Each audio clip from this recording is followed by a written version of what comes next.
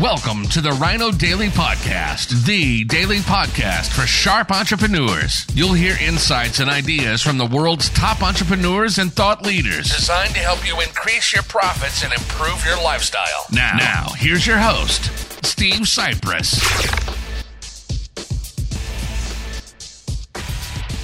Hello, it is Foundation Friday, March 12th, 2021, and here we are in the final chapter of the fantastic book, The Psychology of Winning by Dr. Dennis Waitley. Today, we finish up with the 10th quality of a total winner.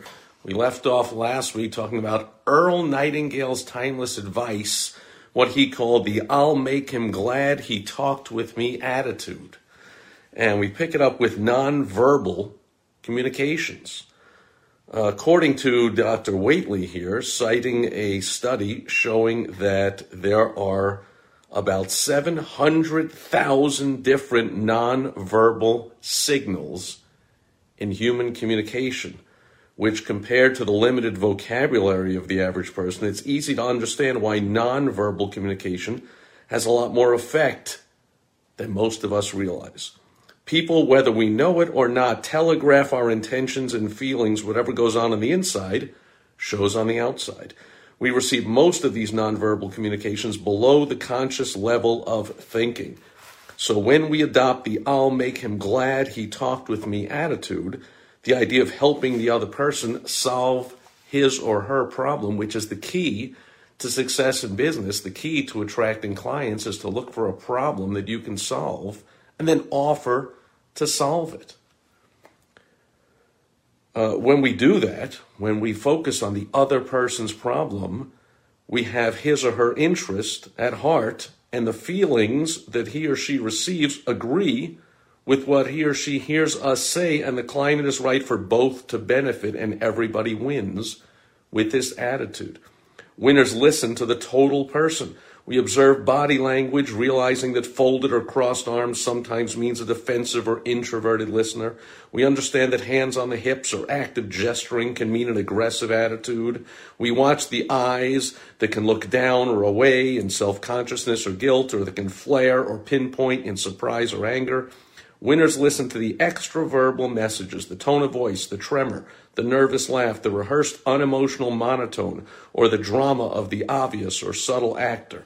Winners in business, as well as personal relationships and in marriage, take full responsibility for success in the communication process. In other words, winners never meet you halfway or go 50-50.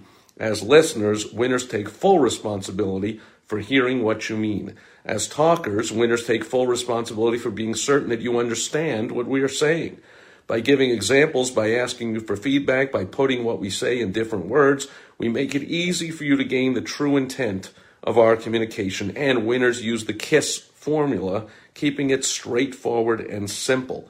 According to Dr. Dennis Waitley, I know other people have other words that they substitute when they talk about the KISS formula. Winners know that everyone interprets what we hear, everyone interprets what they hear and see differently. Winners project in clear, concise, simple language. We use words and examples that don't evoke a double meaning or a hidden agenda. And last and most important, winners in life project constructive, supportive ideas. Winners are neither cynical nor critical. We accept other viewpoints as being valid, even if they're diametrically opposed to our own beliefs. A winner says, "I appreciate and I understand your position," even if we don't agree with it. However, I may feel differently, and if so, I would like to tell you why my position may be different from your own. Think back to the people who've had the most influence on you. You'll likely find that they were people who really cared about you. Your parents, a fine teacher, a business associate, a good friend, someone who was interested in you. And the only people you will influence to any great degree will be the people you care about. When you're with people, you care about their interests, not yours. And that will be uppermost in your mind. This is most evident in marriage, in parenthood, but it's also true in every other area of our lives, including business, partnerships, client relationships. It's been said that marriage is not looking at each other, but looking in the same direction together. And of course, the same goes for a business partnership. It's not looking at each other, but looking in the same direction together. Our success in getting along with others and communicating effectively with them depends upon this same principle. It depends solely upon our ability to help other people solve their problems. That is the key to success in business. It's the key to attracting clients, to look for problems that you can solve. This is winning self-projection. Winners say, I'll make you glad you talked with me, and you'll know you're a true winner in the game of life when you hear this statement often from those you meet: I like me best when I'm with you.